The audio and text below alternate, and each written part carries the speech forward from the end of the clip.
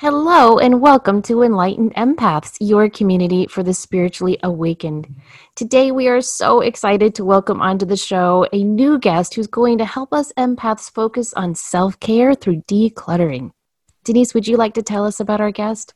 I would love to. Carrie Richardson is a lifestyle designer, trained coach, and the best-selling author of What Your Clutter is Trying to Tell You.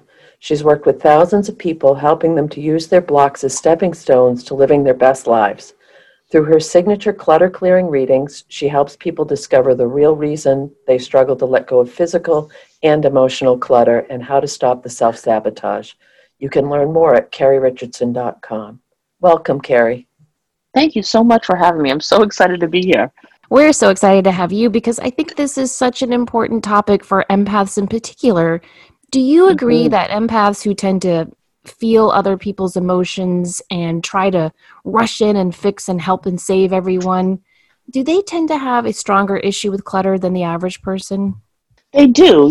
As an empath myself, you perfectly described me. I want to rush in and help everybody and save the world and, help people from feeling difficult emotions. And so what I find is that empaths tend to have more relationship clutter. We have trouble setting boundaries. And so when you struggle to set boundaries, clutter is going to erupt in your life, whether it's in relationships, emotional, or physical. Because if you are more concerned or consumed with helping everyone and trying to kind of heal the world, you don't leave a lot of energy in the tank for yourself and your own life. And so, physical clutter in your home, I call like a temper tantrum of the soul. And so if you find that physical clutter is erupting in your house, it's like your soul's trying to get your attention of like, hey, could you pause for a second and take care of yourself for a little bit instead of worrying about everybody else? I love that. And that was one of the quotes that I wrote down from your book, was that the combination of listening more deeply to what your soul is telling you is taking small steps to show there's nothing to be afraid of. That's keys to clearing the clutter that keeps you stuck. And when I did the exercise at the first chapter, and that's what's really cool about your book, is that you give usable practice in each chapter, which is fantastic. And what I thought was a buffer zone for other things, when I did that exercise, it really came back to old fear-based shit. Yeah. That I was hanging on to. And but it was also very motivating to say, okay, I thought I'd work through that. Obviously I haven't. Yeah. And you may have worked through some of it. Like, that's kind of the cool thing that clutter can help us see, is that, there are many layers of shit to work through.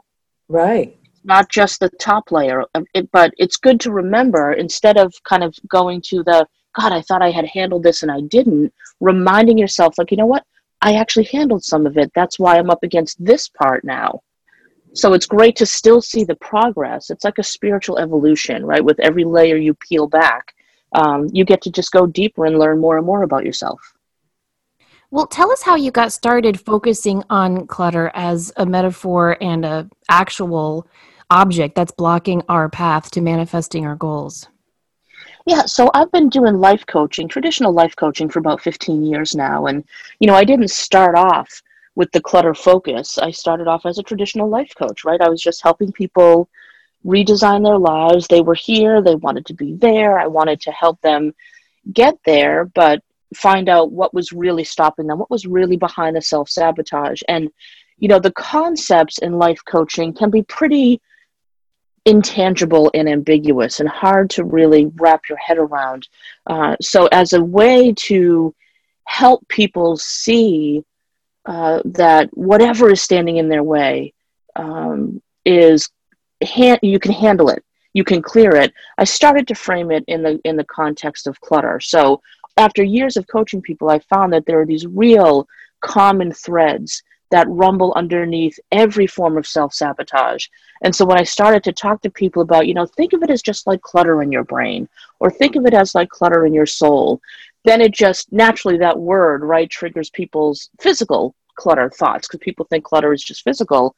So that ended up being a really great doorway to help people dig deeper from a place that they could access and understand. So it's that whole idea of, sneaking the spinach and the brownies, right? So they're coming to me because they want their office cleaned up, let's say. So, I want to help them get their office cleaned up. So that's the brownies. Let me give them what they want. They want the brownies. But let's find out what kind of money beliefs are sabotaging the condition of their office. What fears of success are going on underneath the messy office? That's the spinach I sneak in. So the physical clutter is just a doorway into what's really going on. So that's how my work and my practice kind of evolved over time, where I started to teach these online courses, helping people to see their clutter as more than just stuff, and instead as a real messenger of a deeper lesson. That's incredible.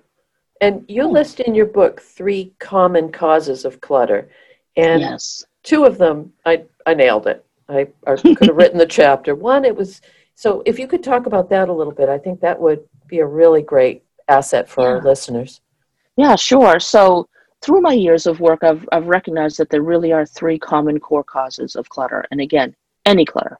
So it's unrealistic expectations, limiting beliefs, and the need for boundaries. And so anything that my clients came to me with that was preventing them from getting to where they wanted to be, one of those 3 was standing in the way, was at the source of it.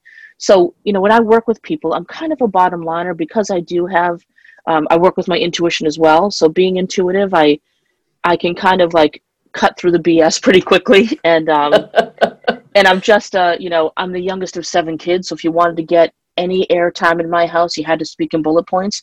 So I just cut right down to the, I move the story aside, and that's, I call them clutter readings. When people come to me, I'm like, tell me where you're stuck. I'll tell you what's really going on. And so it's those 3 causes, the limiting beliefs, lack of boundaries, and unrealistic expectations are underneath it. Unrealistic expectations is like, you know what? As soon as I have a free weekend, I'm going to clean out my garage. So that's an unrealistic expectation on a couple different reasons. So because that job feels so big and intimidating, you're going to make sure that you never have a free weekend, because that's how you've told yourself that you want to spend it. So your resistance, your fear, who is afraid of anything outside of how you're living right now, is going to arrange your life in a way that you never have a free weekend. Instead, if you make your expectations realistic, like this Saturday, I'm going to spend an hour in the garage starting to get organized. Your resistance can see a light at the end of that tunnel. It's like, oh, 1 hour? Okay, it's not a life sentence. We're just doing a little bit. So this is the power of getting good at getting started. We always worry so much about, when is this job ever going to be done? This feels too overwhelming. I'm never going to be finished. The best and only way to finish anything is to get good at getting started. So make a habit of being really great at starting something. Don't worry about the finishing, because that's inevitably going to happen the more you start. So that's unrealistic expectations, of being really realistic. You do that not only from a logistical standpoint to help yourself get rolling, but also it's like you're taking your fear's hand and saying, come on, kiddo, we're going to do this one little step at a time. You're going to be safe with me as we change things up here. It brings your resistance and your fear on as a partner, instead of dragging her kicking and screaming into something she doesn't want to do. That's really powerful. Limiting beliefs, just as it sounds. So limiting beliefs are stories we tell ourselves that we, wrote when we were very young. And so limiting beliefs will prevent us from getting started. Limiting beliefs, I say, is our inner critic, or our fear, our resistance, whatever you want to call it, is the voice of our limiting beliefs. So when she says, like, who do you think you are? There's no way you can do that. What do you know? She's voicing what essentially is our deep-seated belief. So instead of fighting against what she says, listen closely to what she's saying, because she's giving you clues to the beliefs that you've outgrown and that it's time to work on or flip. So limiting beliefs are going to keep you from clearing any kind of clutter, because it's going to tell you things like, you never finish what you start. You're just a disorganized, messy person. You don't have what it takes. All of those limiting beliefs. And then also, a limiting belief can be, I'm not going to set boundaries with the toxic people in my life because if I ask for what I need, people will leave. Like, that's an example of a limiting belief that's going to prevent you from setting those boundaries. So limiting beliefs and boundaries really kind of do the tango together. Like, they dance together. So having a lack of boundaries in your life, which is the third common core cause, is just that. You are going to overextend yourself, and as empaths, this is what we do. You're going to overextend yourself for others in a way to whatever it is. Like, one of my belief systems is, you have to really be indispensable to people in order for them to like you, love you, or stick around. So I am the go-to person for the people in my life for anything and everything. There's a piece of me that really loves that and gets jazzed about it. There's another piece of me that gets really pissed off and resentful. But I'm setting myself up in that way. So by not having boundaries with people is a really clever way to keep us small. If we fear stepping out bigger in the world, clutter is a fantastic scapegoat. And we're going to not set boundaries with people, so we don't have the energy or time to put into opening up the space in our own life for abundance. So that's kind of like a summary of the three. Okay, I have an example because I actually helped my friend clean out her garage this weekend, and I'd love for you to tell me what top three is. It limiting belief, boundary, or unrealistic expectation? So she's getting ready to move, and her husband is on her case because she won't get rid of anything. And in her garage, she's got all this stuff. And I'm like, well, you can sell that. You don't need, 3 of these or 4 of that. And she said, my husband says I'm like a hoarder. I won't get rid of anything. It's not that. I'm just frugal. And I know that at some point, this extra pan will have a use, or I can sell these clothes. And I couldn't get through to her to clean out some of that clutter. So what do you think someone who says, I'm holding on to this because I'm frugal and I know there'll be a use for this down the future, is that an unrealistic expectation or a limited belief? It's more likely a limiting belief. And so there's a couple things there. So this whole idea of, I call it, I might need this someday syndrome. So people are like, but I might need this someday. This could have a good use. So part of that, the first part of that I would say is I would want her to look at her belief in herself. How much does she trust herself? How much does she believe in herself? So if someone says, I might need this someday, I'll ask them, okay, let's fast forward to that someday. And let's imagine you had gotten rid of that item. That time came when you needed it. Tell me how you would handle that situation without the item. And once they start to say, well, I don't know, I guess I would just find a different way to do it, or I would borrow one from someone, or maybe I would have to buy a new one. It's like, okay, so was that so difficult? So it's not about the item and I might need this someday. It's, do I trust myself to be able to handle a situation that throws me a curveball? Right? So there's going to be, it's deeper than that. So that it's going to be a belief system of, can I navigate a situation where I don't have all of the resources that I need at my fingertips? Can I trust myself to figure it out? That's one piece of it. The other piece of it, and I have a client that I've worked with in the past who, she'll say similar things, but I know I could get top dollar for this, or I know this could be of real use maybe in the future. And after several coaching sessions, what we've really unpacked is, if she goes ahead and gets rid of that clutter that she's struggling to let go of, then she will have the energy, time, and bandwidth available to put toward the business that she wants to start. So because starting that business, while it feels exciting in theory, feels terrifying in action. So she's going to keep her focus on selling these items because it's a great excuse to not have to focus on the business. So I would encourage your friend, this is one thing with procrastination. When people tell me they tend to procrastinate, it's almost never, the action step that you think you're procrastinating on. It's the one that comes after it. Okay. So if she's procrastinating on getting rid of stuff in her garage, let's say, my question would be, let's imagine the garage is all cleared out. What comes next?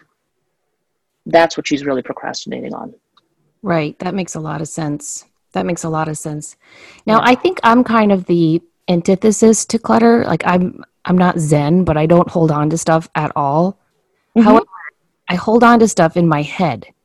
Yeah. Like, if you were to ask me, name 10 things your mom did that was hurtful, I'd be like, okay, do you want to start when I was 3, 5, 7, or last year? Yeah. And I could tell you dates, times, what I was wearing. What Yeah. kind of clutter is that? So that's both mental and emotional clutter. So mental clutter is pretty easy to clear because it really is just noise in your head. It's just thoughts that are occupying your mind. So when I want to do a quick clear of mental clutter, because that allows you to get to the deeper stuff, which would be the emotional clutter, I'll do what I call a mind dump. So when my head is racing or I can't seem to focus, I'll just take pen to paper. Old school is best, I find. The keyboard doesn't seem to do it for me. Pen to paper, and I will spend about 5 minutes just dumping everything that's on my mind onto that page. I'm not making a to-do list. I am just emptying the brain. Our brain is a brilliant computer, but we use it as a container, right? So like any other hard drive, if you load it down with too many files, the processing speed is going to drag. So let's empty that hard drive. So then the brain can get back to what its real job is. It's a brilliant, resourceful, solution-making machine, and it allows you to dig deeper into things. So once you do the mind dump, the mental clutter is now cleared. Now that's a regular practice, so that's cleared. So then you'll be able to move from your head to your heart much more easily because there's not all of these thoughts that are blocking the roads, right? You've now cleared them, gates are open, cars are moved, you can now get to the deeper stuff. The deeper stuff is the pain of all of these comments from your mom, all of these experiences with your mom that you can then dig deeper into and be like, okay, what of these situations, what type of attention or healing do these situations still need? So when there's several situations like that, I encourage you to take it as like a lot. You know, think of like an auction when they sell things in lots instead of one-offs. Take it as a lot, because what this lot is a series of comments or experiences with your mom that are hurtful. And so my sense would be the healing that really needs to happen is grieving the loss of the mother you would love to have, even if you love your mother. If she doesn't support you in the way that serves you best, it's not the type of relationship you would like to have with a mother. So it's grieving the loss of the relationship you would love to have. At the same time, you're learning to meet your mother where she's at and having, again, realistic expectations of what she can provide to you in the relationship, right? It's that whole concept of don't go to the hardware store for milk. If you need emotional kind of support that your mother can't give you, then you don't go to her. You go someplace else. Otherwise, you're going to the hardware store for milk, right? So that comes down to self-mothering. And if you look at the other example, it comes down to self-love in many ways. It feels like all of this comes down to self-love. It all comes down to that. That's really it. Like, you know, when I talk with people about clearing the obstacles in their life, some of the main tenets are it's a no shame game, and it's approaching it with love, compassion, gentle kindness toward yourself. Too often we say, God, what is wrong with me? I promised myself I was going to organize my desk today, and once again I didn't. Long-standing change never comes from a self-punitive place. It doesn't. We cannot beat ourselves into happiness. So it has to come from a place of understanding and love and patience and compassion. That's why, you know, a lot of kind of quote experts out there will say, pay no attention to the monkey mind, push through it, shove it aside, suck it up and do it. I go the exact opposite. It's like, listen, if my mind is chattering about something, there's something there to learn. I'm not going to let her run the show, but I'm going to say, hey, kiddo, what's up? What's going on? And I'm going to listen to what it has to say, because no matter what your inner critic messages are, strip away the wording, and it all comes down to, I'm afraid, this is new territory, will I be safe? So approaching it from that place of self-love, compassion, and kindness, I'll tell you, is the successful formula for clearing any obstacles on that trail you want to blaze. I'm going to kind of backtrack a little bit. When you were talking about releasing things, and some of us, have a strong history with financial difficulty. And so we have that mindset of, I have to hang on to this, or I might have a use for it, or what if I can't replace it? So we're going to that deeper level with that. But when I applied, because I read your book, and then I thought, all right, I'm going to give this shit a whirl and see if it actually works. So I did the Pomodoro technique to clean out some old clothes. And I came across all of these. I used to work in a technical high school, and I had all these sweatshirts, and they had the name of my program and the date on it. And I thought, why am I holding on to that? Because I'm not that person anymore. And every time I would see those dates, some of them would flash me back to some really pretty painful shit that happened during that time. So I think right now during this, you're so spot on with this needing to happen at this time frame that we're all on the planet, because so many of us have outgrown who we are, and we're trying to figure out, how do I step into who I'm becoming? Amen. Yeah, especially right now in the world, it's just, we really are in such a powerful transformational time. Difficult, yes, but, really significant spiritual graduations, often come with difficulty, with challenges like this. So holding on to those items that represent a previous chapter in your life, like you said, because some of them represent some painful times, they are essentially tethering you to your past and not allowing you to step fully into your next chapter. And so you want to process whatever needs to be processed around those items. And sometimes there is no, quote, processing needed. Sometimes the processing is just getting rid of it. And it's like ripping off a Band-Aid. It's like, you know what, I'm just going to get rid of this. Like, that's a previous part of my life. I don't need to hang on to it anymore, because it literally doesn't fit me anymore. So I would want you to look at what is really behind the fear, or maybe the hesitancy to let go of those things that represent a previous chapter. My hunch is it is, again, it's that safety net that's preventing you from stepping fully into the next chapter, because that feels scary. You're exactly spot on with that. Yeah.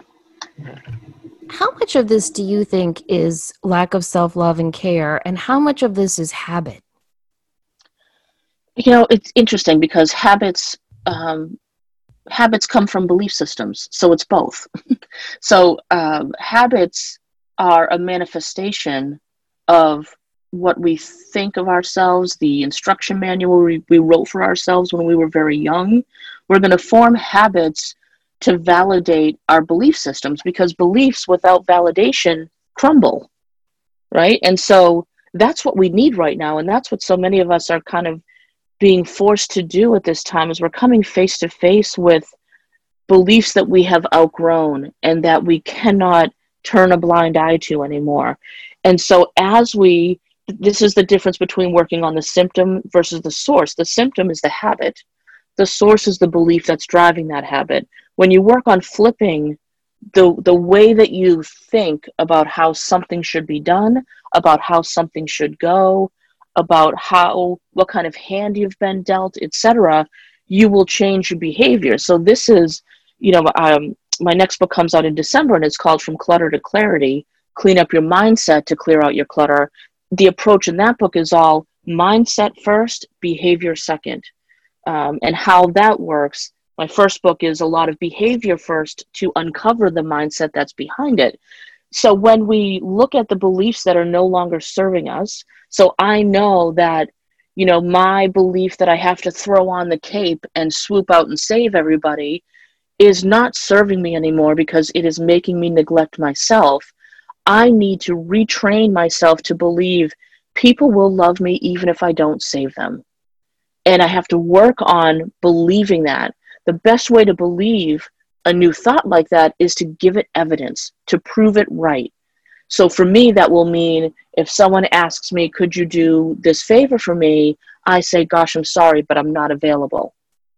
So I am challenging my old belief that says, you better stop everything you're doing and go help them, otherwise they won't love you. So I'm challenging that old belief, which dismantles it, while I'm also validating the new belief that I don't have to earn love. So a habit, some may call me wanting to jump up and rescue everyone, oh, that's just a habit of yours. It's really not a habit of mine. It's a demonstration of a belief. So whatever habit you have that isn't serving you, you might be a procrastinator, etc.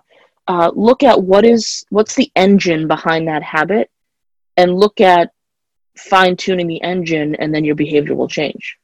So important and can be really hard. That's something I've been struggling with these 5 months in quarantine or whatever Mm-hmm. you want to call Mm-hmm. this societal isolation we've been going through. I'm the mom of 3 teenage girls, and I Mm-hmm. feel like all I do is listen to their complaints. Mm. And I want to be there for them, and they have a lot to complain about. A lot has been taken from them, and they're having a hard time with online schooling. But every time I Yeah. try to switch that habit, that behavioral mindset of, I hate distance learning, my teachers are awful, I end up sounding like some 1950s cheerleader.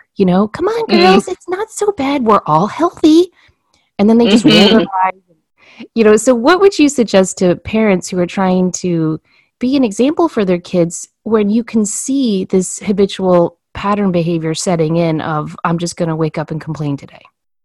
Yeah. So I think that, there's something really powerful in being able to hold space for your kids to express their feelings. Now, they haven't been as conditioned to stuff their emotions, as they haven't had enough time on the planet, as much time on the planet, right?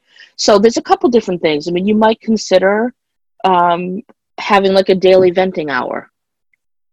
So it's like, all right, you know what? Anything you want to complain about, write it down, and let's just Yeah, come that's called together for dinner at my house. yeah. I was gonna say, let's come together for a bitch session. Okay, that's dinner at your house. But the other thing is, as you're, especially with teenagers, right? If they are complaining, venting, the best thing I think you can do for them is to hold space for them. Now, that doesn't mean we want your whole day occupied with holding space while they vent, but just yeah, it must be really tough. I get that. Like, really, they just want to be heard. As soon as you go to, come on, guys, you're healthy, this is good, the message that other people get is, I don't want to hear it, please be quiet, zip it. It's kind of like when you go to a friend and you just want to vent, and they start offering all of this advice, and you're like, oh Oh, my it's the God, worst. it's the worst, right? Because what's happening is the message you're getting is, I don't care about your feelings, essentially. I don't want to hear them. I don't want to hold space for them. You don't matter enough to me for me to hold space for you. Or I'm uncomfortable because you're uncomfortable. So let me try to nip this in the bud so we can both move on with our lives. It's like, well, again, while I don't want you spending your whole day listening to your children complain, there is something about just holding space for them and going, yeah, I get it. That sucks. I can't imagine how difficult that must be. I'm so sorry. Okay, and just end it there. Because what I've been And doing is just, listening to them vent and then Mhm. either cheering them out of it or trying to fix it. Well, I'll email your teacher and see if she can extend that deadline, which is Mm-mm. not the best response. So you're saying No, just listen and just period. listen. Yeah, because your impetus to email the teacher and extend the deadline, of course, right? You're a mom, so you don't want your kids to suffer. You don't want them to struggle. But stop and think about, what lessons are they learning in this struggle? What life lessons are they going to be taking from this difficult time that will help them in the future? And then also, I want you to look at, can you be with the discomfort that comes from seeing your children struggle? No, but I Yeah. can And so fake it. then fake it. Then fake it. Like, just, I'm so, God, that really sucks. And then you can go into your room or wherever and be like, oh my God, I just want to fix it for them. I just want to save them. You're not doing them any favors. All you're doing is reinforcing learned helplessness. And Yes. that's not gonna serve them in the future. So yes, suck it up, hold it for them, sympathize, empathize, and then walk away and be frustrated that I just want to rescue them, but it's not. I mean, they have to figure out this stuff on their own. Yeah, I totally agree. It's the hardest part of parenting for me. Okay, Yeah, I have like just a superficial question. yeah. As the youngest of 7 kids, did you grow up with clutter or was your mom super organized? No, she was neither really. So it was not a super organized house, but it wasn't a clutter-filled house. Now, having said that, yes, when I think back, just the sheer volume of stuff with 9 people in a house, even though it was a good sized house, there's just going to be a lot of stuff. So I do remember, like, I would go into the hall closet to get my shoes where everyone kept their shoes, and it was a literal mountain of shoes. It was not lined up, and it was like, so you would be digging through it going, oh, there's that game piece I've been looking for, so it just, yeah. So, or like the shelves, like I remember there were these shelves in the dining room, like kind of built into the wall, these small shelves around like what would be the chair rail. And they just had a lot of like knickknacks and stuff. And so then kids' stuff would end up on there. So there was, it was tough to find your own stuff because of the sheer number of people. And it was hard to claim space that was just yours. So in that regard, yes, it was like, gosh, I just want to be able to easily find things. So I didn't live in a cluttered house. I lived in a people house, right? And stuff. So now, right? So now transforms. So that was a, 6-bedroom, 2-bath house where it was just a lot of people and a lot of stuff. Now here I am in a 240 square foot tiny house where everything has its place. I mean, believe me, it's not neurotic. If you were to see it right now, you'd see that I have piles of stuff, but I can find things easily. So it is the antithesis of what I grew up in, from a size difference, but also there's no, where are the scissors? Where is the Scotch tape? I know exactly where they are because there's not many places it could be. Do you live in one of those super cool tiny houses I see on Pinterest? Yep. Wow. I do. That is so cool. Yeah, 240 square feet, which is, someone's bedroom, living room, but it's kitchen, bathroom, bedroom, living room / guest room / office. Yeah. That is really, really neat. Yeah, I think it would be so hard with 7 kids. I mean, I have 3 and it's hard. This was like the coolest thing I did and it didn't work out. But like the space under the stairs, I hired someone to break that down and put 3 built-in drawers. And so when the kids come in, they're supposed to pull out their drawer and dump their shoes. Smart. And then they're always put away. But does it work that way? No, you pull out any drawer and there could be shoes that no one fits in anymore. There could be winter shoes. I always box all my clothes up by season. So like winter clothes and winter shoes are always put up in storage. My kids don't follow that. It drives me insane. So I feel your mom with the shoes. Yeah, there's only so much kids are going to do, right? Like, the best of intentions, but because I can't tell you how many times that closet was cleaned out and organized, and then it was a habit, right? Would open the door and would just throw the shoes. Exactly. Well, I have a question to go kind of in a different direction is, so creative people, and we tend to hoard things like, oh, I can't throw away this one onyx earring because I can repurpose it, or, oh, I'm going to use all these craft supplies, or this is beautiful wool. And it may be organized, it may be nice, but in some respects it holds us stuck. Also, you can find places to donate, and I've done that over and over again. I'm talking about those little stray things, really. But then that really ties in with morally, I can't just throw things in a landfill. I can't just bag up old stuff and throw it in the landfill. I have to either repurpose it or reuse it or recycle it. And I think, especially during these times where there are limitations on that, how can we work around that so we don't hang on to every stray earring that we're going to make into this and we're going to felt that and we're going to have, because that can be a whole shitstorm too. Oh, yeah. Oh, totally. Yeah. I mean, craft supplies, creative supplies, that kind of stuff get out of hand fast. And so, again, I would just want people to dig deeper and go, because I get it. Believe me, I am like anti-landfill. I drive people crazy. I recycle the toilet paper tube. Like, Me too. Yeah, right? Like, doesn't everybody? Like, when I'm like, they don't. I'm crazy. But yeah, so it's like, anything that I can save from the trash is saved from the trash, but that doesn't mean I'm keeping little bits and bobs. And so it's, can someone use this? So that single earring or that, those 5 buttons or whatever, there's always going to be some place that you can send them to, some arts and crafts program at a school, etc. So yes, there are places to put stuff. But I get it when people say like, okay, but how much time am I going to spend on these little things when someone else would just throw them all in the trash? Yes, would it be easier to just throw them in the trash? Yes, but it wouldn't be aligned with your values. As far as like creative stuff and craft supplies, just kind of multiplying and getting out of hand and, being a creative person who says, I could use this sometime. Yes, you could. Just check out those stories. Just take an extra step and go, yes, I could use this in the future. How long have I been telling myself that? What type of project in the future would I use this on? Like, let's just take that thought one or two steps further, because you may bring yourself to either a really cool new idea that you find yourself getting going on soon, or you may play out that story and go, you know what, I would never do something like that. So now I can get rid of this. So oftentimes what we do with the, I might need this someday, this could be useful someday, we slam the brakes right at that thought. I want you to go a couple steps further. What would the scenario be for me to actually use this? What types of things would I create that would incorporate this single onyx earring?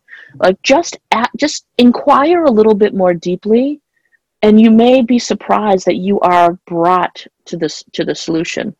The other important thing to note is each person gets to decide what is clutter and what isn't. So if you love it, if you need it, if you use it, it's not clutter. Then it just comes to, do you have the space to house everything you love, need, or use? That is the only time that you may need to get rid of some things that aren't typically classified as clutter, because you just simply don't have the space. You don't need more space, you need less stuff. So people will come to me and say, oh God, I'm so scared you're going to make me get rid of all my books. And I'll be like, no, if you love your books and they don't cause you stress or angst, then they're not clutter. Keep them. So we each get to decide. There's no formula. You can only have 5 t-shirts and 10 books, and there's no formula. It's completely up to you. So if you want a craft room full of supplies and it brings you joy, have at it. That's great advice. And I just want to throw out there, if you're on Facebook and your city has a community page, often you can post there and they'll give you really good suggestions. Like, I know a lot of elementary schools are looking for craft supplies for their art teachers and their after-school programs, or like animal rescue sites are always looking for old towels. So sometimes if you just post on your community page, like, hey, what can I do with 10 pounds of wire I was supposed to use to make this wreath, I bet you'll get a response. Or your local craft store, mine at least, AC Moore and Michaels, they have list of organizations that take extra craft supplies. I think there's like the Linus Blanket something group, and they take old yarn. So there are some good ways to do that, which I think is really fun. That's such a good point. I love that, the whole resources of the Facebook group and asking people, because you're right. I mean, there literally is always something for someone. My father passed away a few years ago, and we had a lot of excess diabetes things, like whether they were test strips for his blood, sugar blood, whatever, all of those things. And I thought, you know what, I don't want to just throw this stuff away. And so I was able to find I just went online and said, where can I donate these supplies? And found an organization in Florida that mails them out to third world countries who need help with people with diabetes. And I thought Dad would be thrilled with that. So boxed it up, sent it off. There is always some place that needs what you feel is either trash or you don't need anymore. There's always a resource out there. And you're right, Facebook groups are such a great place to get ideas. There's even a woman who collects used mascara wands. Really? And she cleanses them and then ships them off to bird rescue sites, and they use the mascara wands to help get the oil out of the birds.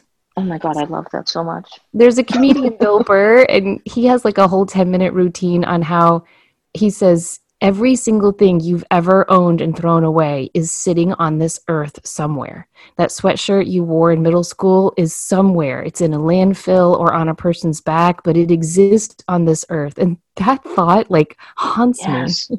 It's so true, right? God, that's a powerful way to think of it, but it's so true.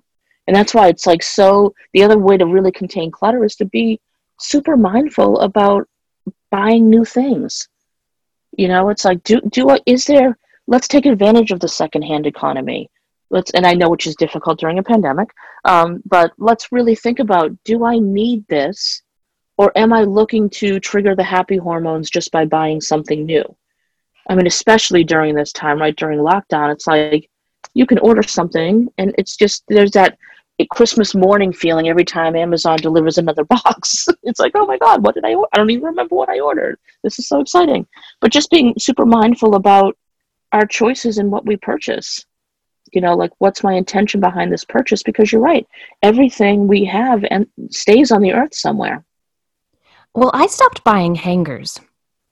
So Hmm. that way, if I buy something new and I don't have a hanger for it, that's my clue. I've got to donate some stuff. Oh, nice. That kind of helps keep me focused on what I need and what I don't, because I think you're right. We get that dopamine charge when we buy Mm. something, and it's Oh, not yeah. even anything we need. No, Can but you you do get that. can you Go ahead. tell listeners about your group clutterclearyourlife.com?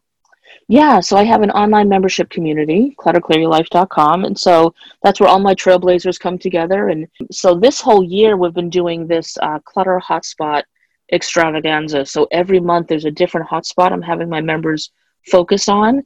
Like August was photos, September is going to be junk drawers and entryways.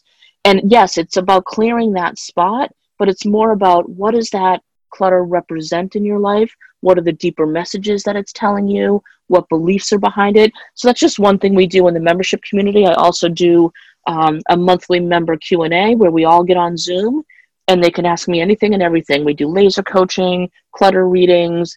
They want a tour of my tiny house, like whatever it is, we jump on there every month and we have live meetings there. And then there's resources galore on there from past webinars that I've taught, talking about weight as clutter, because that's a whole different form of clutter, is weight on our bodies. A whole webinar on procrastination, clarifying the vision for your life. So there's just a ton of resources on there that people can dive into right away, and then they get to interact with me personally for some live coaching and some clutter readings as well. And your website is full of resources as well. Yes, Carrie Richardson. carrierichardson.com has, blog. I mean, I write a newsletter every single week, so they're all archived on my blog on there. There's video courses that I run. There's lots of resources, lots of free resources on there, and ways that we can dig deeper as well, group coaching. Yeah, just to really help people. Ideally, what I'm helping people, I'm helping what I call my trailblazers. I'm helping them just make space in their life for abundance to pour in. So what is your dream life? And then let's look at what's getting in your way from obtaining it. It's going to be beliefs that it's not possible. It might be that you might have financial clutter. There might be debt that's holding you back. It could be weight on your body. It could be toxic relationships. We want to clean up that stuff so you can get to that end result, that vision you have for your life, that kind of party that's in progress and just waiting for you to arrive. I think finding that group support is so crucial for making these lifestyle changes. Yeah, it's because there's, especially with clutter, it can feel so shaming, and you can feel really alone. So when I bring these groups together, they're always like, oh my gosh, it's so glad to know it's not just me. And I'm here to tell you, and anyone who's listening, there is not a single person on this planet who does not have clutter. Trust. Every single one, whether it's emotional, mental, physical, we all have stuff that's in our way that we need to clear so we can step more fully into ourselves. It is nothing to be ashamed of. Think of it more as, it's just a shoulder tap from your soul saying, hey, kiddo, there's stuff here to look at. Look a little bit more closely. Look a little bit more deeply. So it's a beautiful invitation for introspection. I think it's Socrates who said, beware the barrenness of a busy life. Yeah. Don't you think that focus on, I got to get this done, I got to do this first before I get to what's really at the heart of it, that's the ultimate procrastination, I think. Yeah, and that's the scapegoat that we use. I can't do that until I do this. Then that tells me that whatever that is what you're really avoiding. And if you're avoiding it, you're never going to get this done. So we spend so much of our time fake busy, when we come to the end of the day and we're like, oh my God, I'm exhausted. I felt like I was so busy, but geez, I didn't really get anything done, because you filled your day with fake busy. So I encourage people to take a snapshot of your last 2 or 3 days, look at how you spent your time, and evaluate how much of that was aligned with the vision you have for your life. Well, everyone, please check out Carrie's work. You can find her at carrierichardson.com. We'll put links in the show notes and on our Facebook page. And don't forget her membership group, clutterclearyourlife.com. Carrie, this has been just absolutely a very invigorating and motivating hour. I really thank you all for listening to Carrie. You can check out her book, What Your Clutter is Trying to Tell You, and don't forget her new book coming up this winter, From Clutter to Clarity. Thank you so much, Carrie. Thank you. We hope you guys have all enjoyed listening to this. Don't forget, as always, to show up, do great work, and share your light. Take care.